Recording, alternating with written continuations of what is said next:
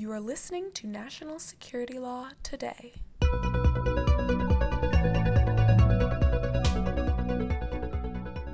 It's a bird! It's a plane! It's a drone? Well, our next guest will be able to help us figure this out. We welcome you to National Security Law Today, the podcast of the American Bar Association Standing Committee on Law and National Security. And we welcome to our virtual studio retired Colonel Dawn Zoldi, a 25-year Air Force JAG Corps veteran. She is the founder and CEO of P3 Tech Consulting, as well as an internationally recognized expert on unmanned aircraft system law and policy. We are really happy to have her here as part of our series highlighting women's contribution to national security as we celebrate the 100th anniversary of the 19th Amendment. Welcome, Dawn. Thank you so much, and what a privilege to be here. So let's jump right into it. Our faithful listeners will know that we love having JAGs on the program. So we'd love it if you tell us a little bit about your impressive career, Dawn. Absolutely. So I was commissioned into the JAG Corps by direct appointment in July of 1993, so a really long time ago. I had a great almost 25-year career, literally 24/7, 24 years, 7 months, performing a variety of duties at all kinds of different locations and echelons: wing, level, major command, combatant command, headquarters Air Force, Office of the Secretary. And I deployed forward for enduring freedom and Iraqi freedom, as well as for headquarters U.S. Central Command requirements. My career culminated in my promotion to colonel and as SJA, or Staff Judge Advocate, for the United States Air Force Academy. And after I retired in March of 2018, I became a civilian attorney for the Staff GC office as a business and matters attorney for the Air Force Academy. In that role, I focused on the Academy's governance, fiscal, legislative issues, everything related to its university functions. And right now I'm the acting director of the Air Force Academy's Center for Character and Leadership Development, or the CCLD. And so what I tell people is I do leadership by day, drones by night, weekends, holidays, leave. And of course I have to give the mandatory disclaimer that what I'm saying here today, of course, does not represent the views of the DoD, the Air Force Academy, or the Air Force, and I'm acting here in my private capacity. Oh, we're shocked as lawyers that you had to read that. Yes, we will have our disclaimer at the end, just to cover it up. There you go. That's over, listeners. Let's move on. All right. We've heard a bunch about how being a JAG is basically a really good foundation to move on into private practice or business. Let's talk about your current projects, because that would appear to prove that fact. So tell us what this P3 Tech is and why you started it. Sure. P3 Tech is a consulting firm, so I'm not giving legal advice in that capacity, but the goal is to connect people and companies that are passionate about advanced technology platforms with policies, programs, and services that they need to succeed. The way that my company started was it all started with my passion for drone law and policy that really ignited in October of 2012 when I was a JAG and the Chief of Operations Law at Air Combat Command. At the time, I was working for General Birney, who eventually became the TJAG, and we were doing a lot with drones domestically. There was an explosion of state laws in 2013, mostly focused on privacy. And if you recall that time in our country, Iraq was winding down, as we thought also was Afghanistan, and a lot of these assets were coming home. And so the question became, how the rules different domestically than they are overseas, because our operators were so used to focusing overseas. At the time, I formed the Domestic Imagery Working Group and helped shape Air Force and DoD domestic drone policy to answer that question. And that's really when my research, writing, and speaking began. And I just continued that. In 2015, I began getting involved with a nonprofit called the International Conference on Unmanned Aircraft Systems. They put on a conference every year affiliated with IEEE, which is the premier engineering, like the equivalent of the ABA, but for engineers, basically. And that conference was mostly focused on engineers and academics, with an emphasis on drones, of course. And I started bringing some policy and legal content to that conference. And ultimately in 2018, we created a legal track, a CLE track. And it was a great start. We had another one in 2019 in Atlanta. Was very successful, really had a great time and learned a lot because we realized that having conversations between attorneys and engineers and operators and policymakers is key to moving the industry forward and moving all of us forward. And so what happened last year in 2019 was ICUAS decided, even though it's international, it had always been in the United States, they were moving their conference to Greece, and we didn't see how a number of American attorneys were going to travel to Greece for their CLE. So we're looking for a home. And then kind of what happened, other things fell into place. In the fall of 2019, I received recognition as a woman to watch in UAS for leadership.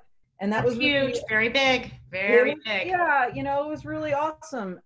It was a catalyst for me because right around the same time, like all these things culminated, Interdrone, where the Women to Watch Award ceremony takes place, the folks that run that conference, and it's one of the largest drone expo conferences in the United States, had approached me about helping them build some content. And so that kind of, again, all of those three events culminated in this idea, well, hey, maybe I should form a company and do this off duty and, do it right. And so that's what I did. I created P3 Tech in October of 2019.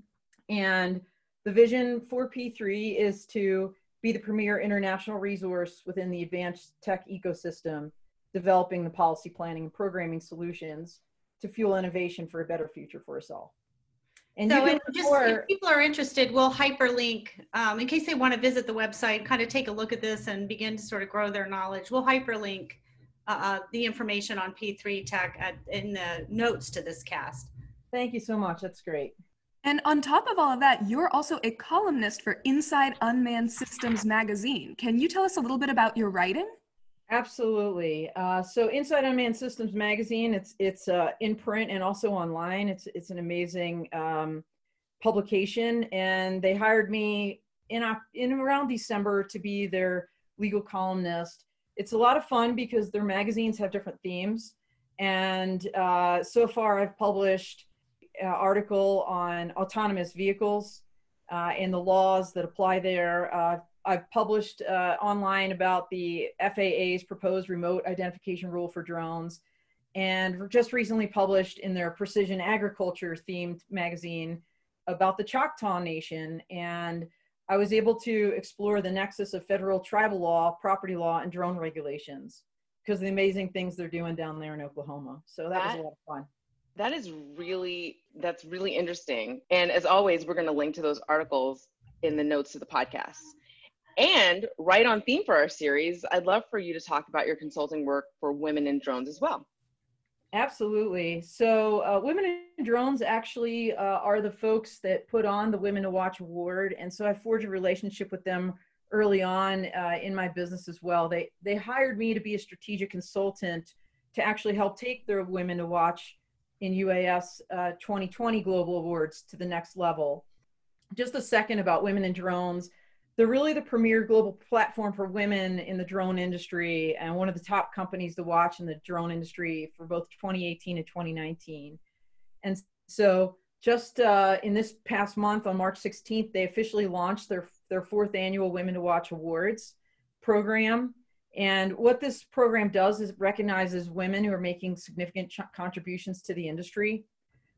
Women that, for example, inspire innovation solutions, lead people and companies, they promote other women in leadership positions, and they positively shape public perception of drones or empower other women to enter the industry, as well as advocate for inclusive practices in STEM. So really excited to announce they have 4 individual awards. The categories are leadership, entrepreneurship, education, and public safety and service. And I mentioned the last because I was involved in helping shape that. I thought it was really important to include folks that are in public service. I know so many in the ABA national security arena, so many women, female attorneys that may be working on drones. You should really consider nominating yourself or a colleague for these awards. There's also 2 team awards this year, the UAS Humanitarian Team Award and the Innovation Team. And these are co-ed teams. So, the first one recognizes someone doing drones for good, and the innovation team recognizes organizations or companies that are out there doing innovative stuff. So that's basically it on the Women in Drones. The award, you can go to womenindrones.com to nominate somebody, and it closes out on May 14th. The nominations are free, and the folks will get recognized at the Inner Drone Conference, which is going to take place in Dallas, Texas this year in August. All right, folks, just remember, we're doing 19 amazing women in national security law. We've got Dawn as one of them, but you should also think about who might be nominated and who should even, hey, self-nominate. You know what? Women don't do that. Self-nominate. She's telling you to do that. Do you hear this loud and clear? We have to take stewardship of ourselves. So this is an amazing message. All right. So you're also planning a conference for something called Interdrone. Interdrone. What is that? Yeah, absolutely. So again, I just mentioned Interdrone, and they were one of my first clients, basically. I'm not actually planning their conference, but I am providing conference planning expertise to them as an adjunct conference planner. So Interdrone is one of the largest commercial drone expos and conferences in the country in the United States.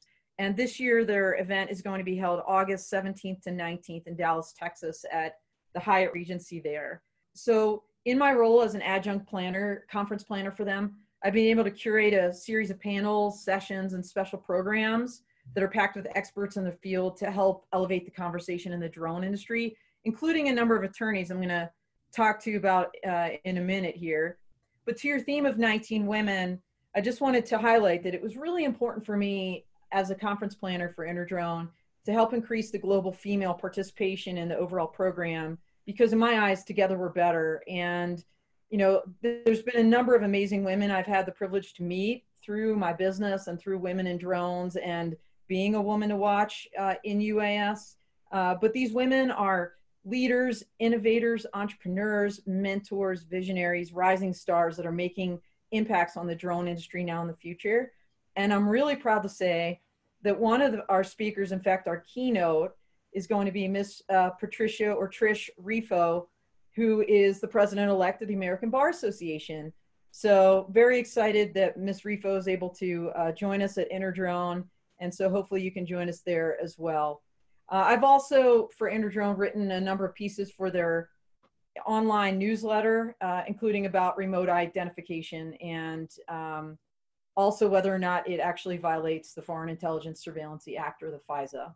So let's just pause, because our listeners are very much into FISA, FISA law, FISA reform. I hope you heard what she said. Keep that in mind. That might be something to check out for national security lawyers. That conference isn't the only conference you're working on, is it?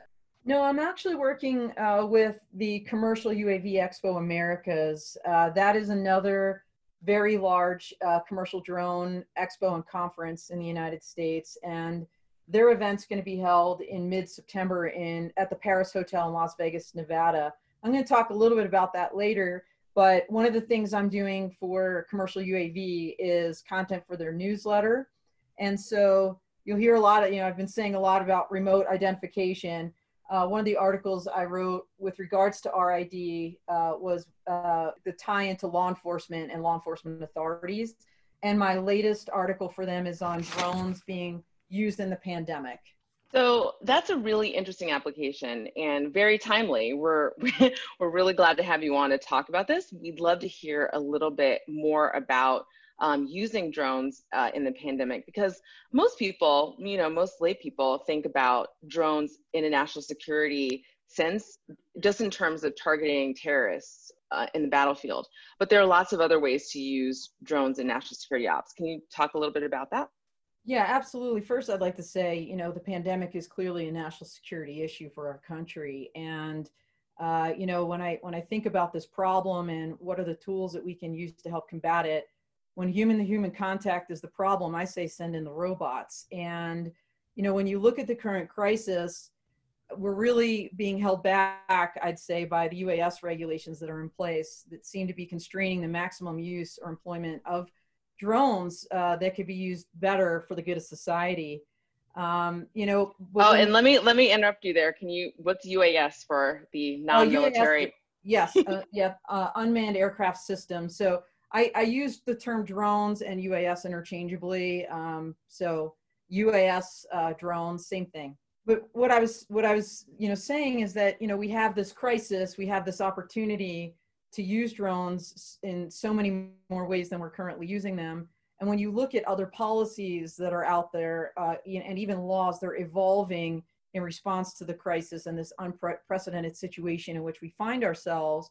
And so then I ask myself, why are we not revisiting UAS policies and regulations to enable things like, for example, remote package deliveries, whether it's food or medicine, police patrols, instead of having them out in cars, they can be using drones, communications, all kinds of things.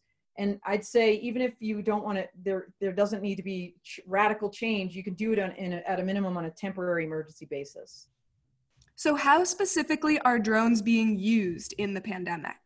Well, I'll tell you, other countries have really embraced this technology and are using them in novel and useful ways to combat the coronavirus. So I probably read yourself in open media, Chinese in China, they're using drones to enforce quarantine restriction. They're aiding in street and hospital disinfection and delivering construction, medical, and food supplies. They're also using drones to remotely communicate. For example, they're equipping them with megaphone payloads. And I'm sure you've seen the drones yelling at people to get back inside their homes. And there's actually been reports of drones taking temperatures through people's windows to check if they're infected. So very, very wide use of drones there. Europe actually is using them as well. Spain began to employ their own version of megaphone drones to aid in quarantine enforcement, as did France. So globally, also, drones are being used for media purposes. Some really great pictures that no one else would be able to get of empty streets, families being self-quarantined, and rapid hospital construction in Russia, for example. And what have we been doing here in the United States to deal with the COVID crisis in terms of drones? Well, our use of it has been much more limited, definitely not as extensive as some other countries. One example is in California, the Chula Vista Police Department. They are very progressive with their drone program. They just purchased 2 drones to use as loudspeakers as well. And if you want to know more, there's an attorney named Grant Galat. He's the founder of the UAS practice group and a partner at Adams and Reese in Louisiana. He's going to be one of my guests in Vegas at this event called Law Tech Connect. He recently authored an article in Drone Life, which, by the way, if you want to know about what's happening in drones, check out not only Inside Unmanned Systems magazine, but Drone Life. It's basically a newsletter. Basically, his article talked about how the drone industry is contributing to the fight. And so there's a gentleman named Ken Haynes. He's actually from Colorado, I'm proud to say, where I'm from right now. And his company, AGL Drone Services, he's using drones to create virtual meetings when he's out doing construction site visits. Tom Walker from a company called Drone Up. Their company is doing amazing things, inspections of remote facilities, media captures. They're dealing with limited package deliveries, safety management, security monitoring, situational awareness, and even some of this remote temperature readings. And last but not least, gentleman, retired chief, Charles Werner, he has a group called Drone Responders. He's put together a COVID-19 task force to gather lessons learned on how folks are using drones. And finally, a gentleman named Chris Todd from the Airborne International Response Team, or AIRT, they're using drones for airborne awareness and media coverage. And so in another recent podcast, market share podcast called Can Drones Make a Difference During the COVID-19 Pandemic? Other industry leaders such as Ken Stewart from Aeros, it's spelled not the way it sounds, AIRXOS. It's a GE company. Ken discussed what drones could be used for right now. And I say could because they're not necessarily being used this way. The example he gave was, if you recall the cruise ship, I know that we had a number of them with problems off of our various coasts, but there's one off the California coast. And he said that instead of using a Black Hawk helicopter, drones could have been used to deliver the test kits and retrieve them and bring them back in a much more efficient, safer, and cheaper way than we did with the Black Hawk helicopter. Just one great example of a use that we're not doing. And what I'd say there is that all these speakers, all these experts have agreed that the current regulatory environment in the United States does limit our drone employment in a way, that we could be more fully operationalizing drones. So they all recommended just let's gather lessons learned and be ready for the next one. But, my view is the operations that we have in these times have already been occurring for years, that we have the research and development, testing and evaluation to go ahead and do these operations now. So let's talk a little bit more about that. You're saying we already have the experience. What does that consist of? So there's a little bit of history here. In 2016, the FAA passed the Part 107 regulation that enabled operations of small UAS weighing less than 55 pounds that didn't require airworthiness certification. So that was really, I'll call it the commercial UAS rule. That rule was limited insofar as you could not do operations over people, you could not do operations at night, you could not, of course, go above an altitude of 400 feet or beyond visual line of sight. All of those things required a waiver. And then any large UAS, anything greater than 55 pounds, or anything that would be outside of that rule's parameters would require some kind of exemption or waiver or other certification. But here's the point. Those waivers and exemptions have been granted since 2016. And there are companies out there who know how to perform, I'll call it complex operations. Let's add to that, even before Part 107, in 2013, the FAA selected 6 test sites and added another one in 2016. So a total of 7 test sites. We're talking North Dakota Department of Commerce, State of Nevada, New Mexico State University, University of Alaska Fairbanks, Texas A&M University, Corpus Christi, Virginia Polytech Institute and State University, and Griffith International Airport, as well as New Mexico University. All of these locations, pursuant to their test site authorities, have been partnering with industry and conducting testing and evaluation and research and development since 2013. In the last 5 years alone, they facilitated more than 15,000 UAS test flights in support of R&D. And these included this beyond visual line of sight flight, the command and control links and equipment needed, UAS or drone-based and ground-based detect and avoid systems to avoid collisions when there are a number of drones in the air at one time, cybersecurity software system testing, and the ability to carry loads of varying weights. In addition to this, they've been doing hazard and risk mitigation tests and evaluation and building safety cases for complex drone operations. I'll give you one example. State Farm Insurance in the Virginia test site built a safety case for beyond visual line of sight and operations over people. So this insurance company for a year, working with Virginia, did dozens of experiments, including how to address the risk of when the drone might abruptly lose power. And based on that research, the FAA actually granted approval for State Farm to fly over people and beyond visual line of sight in sparsely populated areas. And when I think of right now and these stay-at-home orders, people are not outside. When you talk about ops over people, there's no people out there, or theoretically there shouldn't be, right? So you're talking about sparsely populated areas. That's almost everywhere right now. So I say let's do it. Okay, on top of that, we have the Part 107 waivers, we've got the test sites, and then there's this thing called the Integrated Pilot Program. And the IPP consists of 10 different project teams. And that's very specific to a state where state, local, tribal government agencies are partnering with the private sector to accelerate specific operations like within their particular area.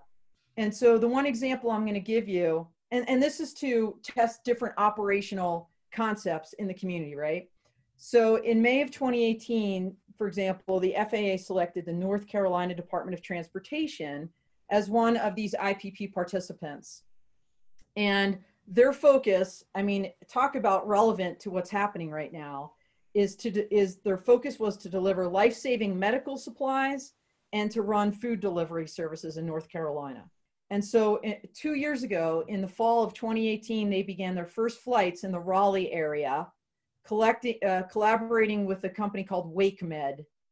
And in early 2019, UPS, in partnership with a Swiss company called Matternet, they launched a healthcare delivery service at WakeMed. And, the logistics system consisted of this Matternet M2 drone, a cloud platform, and they were able to transport packages up to 5 pounds over distances of 12.5 miles, beyond visual line of sight and over people. And they're doing that right now. So by October of 2019, they actually had completed more than 1,000 deliveries successfully.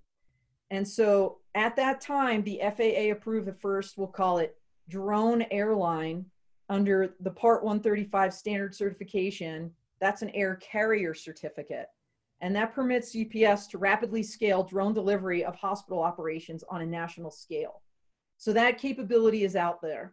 And a gentleman named Basil Yap from the North Carolina DOT is one of the folks that's going to be on my panel in September at Commercial UAV. So I think, just to bring this home, 5 pounds is far more than most medications weigh. So that is very promising. Exactly. So you just laid out a bunch of cases with all of these examples and all of this good R&D to validate drones being used in this ways. What is holding us back from using them this way today? Well, interestingly enough, as I mentioned, there have been waivers granted, and we have these test sites and we have the IPPs, but the test data actually has not been thoroughly analyzed. And further, it's not really been very transparent to the public. And when I say public, that includes other drone companies. And so what happened just this past year, January 2020, the Government Accountability Office did a report. It's called Unmanned Aircraft Systems FAA, literally title, quote, could better leverage test site program to advance drone integration, end quote.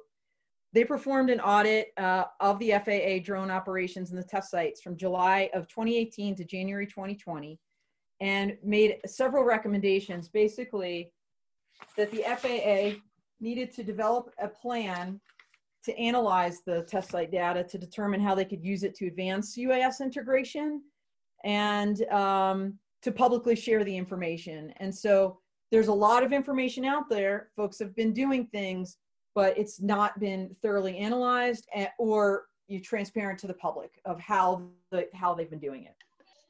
So the kind of analysis you're talking about, it sounds like it could take years to get straightened out. Is there anything that can be done right now to enable drone ops in support of the pandemic efforts?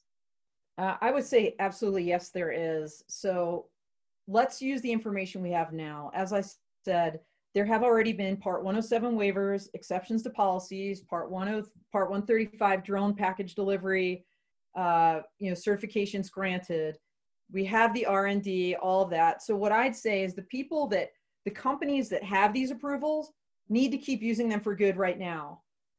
Whether that's Matternet, UPS, make those deliveries, keep building the case in the eyes of the public that drones can be used for good and they're critical tools for society with societal benefits. For those that do not have those waivers at this time, I'd say they should start making their case now. While maybe the IPP or test site information is not transparent, the Part 107 waiver information actually is. If you go to the FAA website, it's chock full of information. There's a thing called a special government interest request that can be used in emergencies as an example.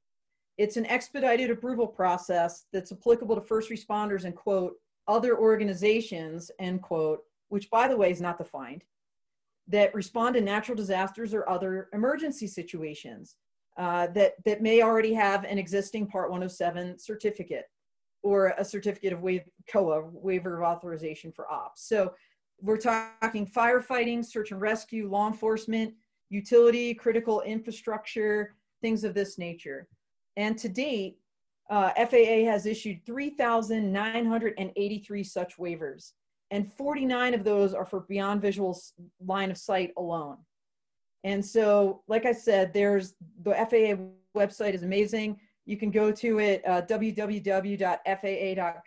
I know you guys will link to that, so I'm not going to read it all here, but that not only do they have information about the waivers and the certificates online, they also have posted trend analyses to illustrate what a good package, a request package versus a bad request package looks like for both beyond visual line of sight and ops over people.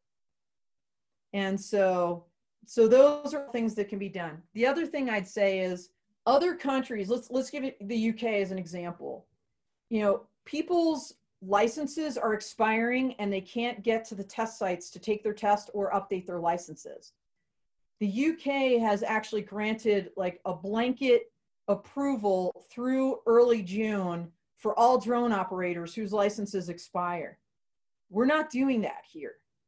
And I'm on a lot of Facebook and other, chat rooms. People are getting very concerned about their businesses. They're going to lose their licenses. In addition to that, some of these things, as I said, are not even defined. So why are we not having liberal interpretations and rapidly moving out on these waivers or exceptions to policies? Because in my eyes, this is the mission right now. From a safety standpoint, like I said, ops over people, no people outside, to me, not as difficult as for a decision calculus. But here's the other thing, and this is where, probably like many of you, I love digging deep in the books and researching, rolling up my sleeves. And as I was researching my article on this topic, I started deep diving into the Administrative Procedures Act, which is at 5 USC 553. And come to find out, the APA, why are we talking about the Administrative Procedures Act or the APA at all? Because for the FAA, right, they have this requirement for notice and public comment for rulemaking. And so this remote ID rule, maybe we'll talk about it later, they just posted that in December. The closeout was March. It's probably going to take them like 2 years to go through the 50,000 comments they received on that rule. But the APA actually has a special good cause exception in section 553B3B. And this allows agencies to forgo normal requirements of notice and comment rulemaking where it is, quote, impractical, unnecessary, or contrary to the public interest when there is and by the way, concern for public safety in emergencies is one of those grounds in the case law. And so my thought is, we could be making rules right now. We could actually change the rules. And even if you don't do it on a permanent basis, maybe there's a temporary emergency measure in place that will allow some of this beyond visual line of sight, night operations, ops over people, as long as they're within validated risk parameters. And the FAA knows what those risk parameters are because they've been approving those. And so if there's ever a time to invoke this authority, this good cause exception, or liberally interpret waiver and approval authorities, it's now. So Dawn, that, all that's really interesting. It sounds to me like what would have to, FAA regulates these things. It seems like the agencies with the equities here in this emergency would be HHS, Department of Homeland Security, and probably IC components. So that's an interesting point. Given circumstances, you'd like to believe that government could still work together on that. Security is definitely one of the concerns for fully integrating drones into the national airspace. And particularly for this national security crowd, a number of folks in the IC and law enforcement communities were involved in helping shape the notice of public rulemaking that the FAA recently put out on remote identification. Remote ID would require, a lot of things. And, we talk about commerce and manufacturers. There will be a point where manufacturers are going to have capabilities built right into the drone. So the remote ID rule would divide the world into three kinds of drones, basically standard RID drones, limited RID drones, and drones without RID. Standard RID drones would basically be required to transmit by broadcast and by internet these things called message elements. Limited remote ID would only be required to use internet, but for that reason, they're only allowed to fly within 400 feet of a control station. And then drones without remote ID would be limited to flying only in this thing they call a federally recognized identification area and within visual line of sight. So a very small area that would have to be created. The message elements are things like the identity of the UAS, the manufacturer serial number, things of this nature, the control station latitude, longitude, universal time mark, emergency status indicator. Here's the important thing about message elements. They will be broadcast through the internet for both standard and limited remote ID through these things called UAS service suppliers or USSs. We're talking maybe, T-Mobile, Aero, think about that. Think about your cellular plan. That's what it would have to be. And the key is they would be publicly accessible, all this information. And the information includes where the operator is located, which when you think about law enforcement, that's a win, right? They'll be able to track where the operator is. But think about it from the perspective of the drone operator. Joe Q. Public could use their cell phone to figure out where that operator is flying. Why do they need to know that? All they need to know is basically the equivalent of a license plate number. And so this is part of the criticism. So this rule just closed out, like I said. By the way, it would allow the law enforcement and IC communities to triangulate message elements with registration data to get a fuller picture. But ironically, it's been the law enforcement community has been pretty vocal about it's still not enough information to actually help them have a risk assessment. Because when they roll up on a car and they run your license plate and all those databases that are connected to that, they know if that person has a domestic violence conviction. That information is not in the FAA database when you register your drone. It's literally like your phone number and maybe your address. So lots of interesting commentary about the remote ID rule, but that is one response, that is the main response right now to the security concerns, and it's ongoing. So I actually want to follow up a little bit on the negative use cases for drones, particularly in the law enforcement context, right? So, one of the things that I'm concerned about is as these capabilities grow, what are the constraints going to be on law enforcement, right? So, when you were talking about drones being able to take temperature outside of people's homes, it immediately brought up the Kylo case, where the Supreme Court ruled on law enforcement taking a temperature outside of a house in order to determine that someone was growing marijuana inside. And so can you talk a little bit about people's anxieties around, government overreach with overusing drones or using this technology in a way that is overreaching? Absolutely. I mean, look, with any technology, there's good use, there's bad use. And I think the focus of legislators at the state level in particular since 2013 has been to constrain law enforcement's use of drones.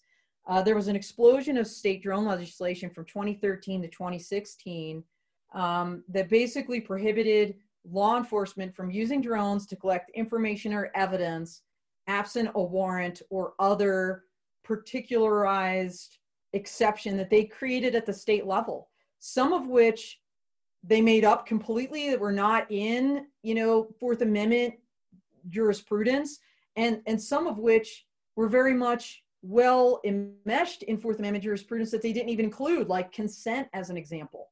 Consent as an exception to the warrant requirement. Some states that wasn't permitted. If a law enforcement got consent, but it wasn't in the statute, the police couldn't use the drone for that purpose. And so that has definitely been a focus of legislative activity, trying to constrain police activity. But the example you give of taking temperatures at people's windows, would that be law enforcement doing that? Or would that be some other health agency? I don't know that answer, but definitely, we need to look at what's the balance here, right? So what's the balance when it comes to privacy and security and safety? And I think that's been the difficult juggling act this entire time when we're talking about drones. Yeah, I think that sounds like a right balance. There are Fourth Amendment, obviously, there'll be consistent Fourth Amendment considerations no matter what. And I think those are unlikely to be resolved anytime soon. One, and two, every time they gets resolved, I think the technology will improve or change, and those questions will have to be addressed again. So setting some very broad standards would probably make a lot of sense. But I think we're also going to talk one more sort of publicly known negative scenario, though, is the idea of drones, drones with a sufficient payload, or drones, period, or their parts being purchased by, foreign individuals, American individuals who may be terrorists. And many of these things obviously are on the export control lists. But what are your thoughts about preventing that from happening as this industry continues to explode and inevitably will after this pandemic? Well, when you think about the RID rule, the whole purpose of having that, right, is for the law enforcement and IC community to be able to identify friend versus foe. I mean, that's the concept. Whether that achieves it or not is a whole different issue. But what you're talking about right now is basically what I'll call counter drone or counter UAS, which is a whole entire area of practice. And there are technologies out there that can actually, detect, deter, defeat drones, the people that are flying drones with nefarious intent. The challenge in the counter drone arena is 18 United States Code Section 32, which is the Aircraft Sabotage Act. Okay, a drone is an aircraft, and that statute prohibits, tampering with, destroying, damaging aircraft, or even tampering with the aircrew. And so when you think about, and that applies to law enforcement, okay, there's no blanket exception for law enforcement that they can tamper with an aircraft. So special authorities have cropped up, like for example, for the DoD, 10 United States Code 130I came into play about 2017 when the DoD advocated they needed counter-drone authorities that didn't violate things like the wiretap statute, Pen Register Act, right? The Aircraft Sabotage Act. When you think about a drone, it is a cyber entity. Think of all the, and it's electronic, and the data that is transpiring between the ground station and the aircraft. Think of all the statutes that could apply to those communications. And that's why counter drone and this security arena is so challenging. The only other thing I'd say on that is in 2018, Congress in their FAA Reauthorization Act gave additional authorities to the DHS, to DOJ, and the United States Coast Guard in particular to have counter drone authorities as well. Thank you. So this is a fascinating topic, and you have given us a lot of great resources and mentioned a lot of good conferences coming up. Are there any other events or informational resources or ways that you would recommend people get more involved in this subject? Absolutely. So, the one thing I'll mention here is I am running what I'm calling a Law Tech Connect continuing legal education event. It's going to be on September 15th, and in conjunction with the Commercial UAV Americas at the Paris Hotel in Las Vegas. I am very pleased to announce that the American Bar Association's Science and Technology Law section is serving as a non-financial co-sponsor of that event. And so it is going to be the first of its kind one-day CLE workshop. It's going to parallel and leverage the larger Commercial UAV Americas program and expo. And so we're going to focus on U.S. global regulatory policy and ethical issues related to advanced tech with an emphasis on drones. Our topics include federal, state, local, tribal, global regulations, privacy, security, business law, artificial intelligence, autonomy, and we're even going to have a special personal wellness session that is geared towards innovation practitioners. I've already gotten approved 7 credits, CLE credits, 6 general and 1 substance abuse in the state of Nevada. And so that's going to be likely transferable to other states. And our faculty for this event is going to be world-class. We're talking about former Air Force JAG and now the general counsel of a company named Skydio Brennan Groves, drone pilot and lawyer both, Jonathan Ruprecht. He's actually authored books, drone books for the ABA. And we're going to have GCs and policymakers for Aeros, Kitty Hawk, Skyward, and a whole bunch of legal practitioners like Grant Galat, I just mentioned, and Basil Yap from North Carolina DOT, who specialize in drone law or in the drone industry. So this event's open to anybody interested in how law is going to shape the future of drones in the United States and globally, and registration should be coming open here soon. So hope to see you guys there. So Donna, I gotta say, I think you may have set a 2-year record for most references in a single podcast. The notes of the show are going to be like 15 pages long. You are definitely an example of how extensively a woman can contribute massively to the national security space. And we really, really thank you for all of that. Absolutely. And like I said at the beginning, it's really an honor and a privilege to be here with you today and to share a little bit about drones and the law. So thanks for the opportunity. And we'd like to thank our listeners for tuning in to NSLT. We will continue to deliver content to you during these difficult times so you grow your knowledge of the law, legal opportunities, and technology that affects national security law. And remember, the conference that Dawn is referencing is going to be in September. I believe that most quarantine, if not all quarantine, will be over by that time. So go ahead and visit that website, see if it's something of interest to you. And remember to hit that subscribe button on your app of choice. Be sure to send us feedback because we want to hear from you. Find us on Twitter at ABA-NatSec or send us an email at nationalsecurity@americanbar.org. And not to drone on, the standing committee, I can't believe, Elisa, I can't believe nobody made that pun this entire podcast. The Standing Committee on Law and National Security will do whatever it can to keep you informed and give you context on fast-moving legal developments so you don't have to search for it beyond your laptop screen. We've already had one disclaimer today, but don't forget that the lawyers hosting this podcast are here in their individual capacity and not on behalf of any agency or firm. We'll be back next week with more content. Be well, everyone. We're all in this together, even though we're apart. Thank you for listening to National Security Law Today.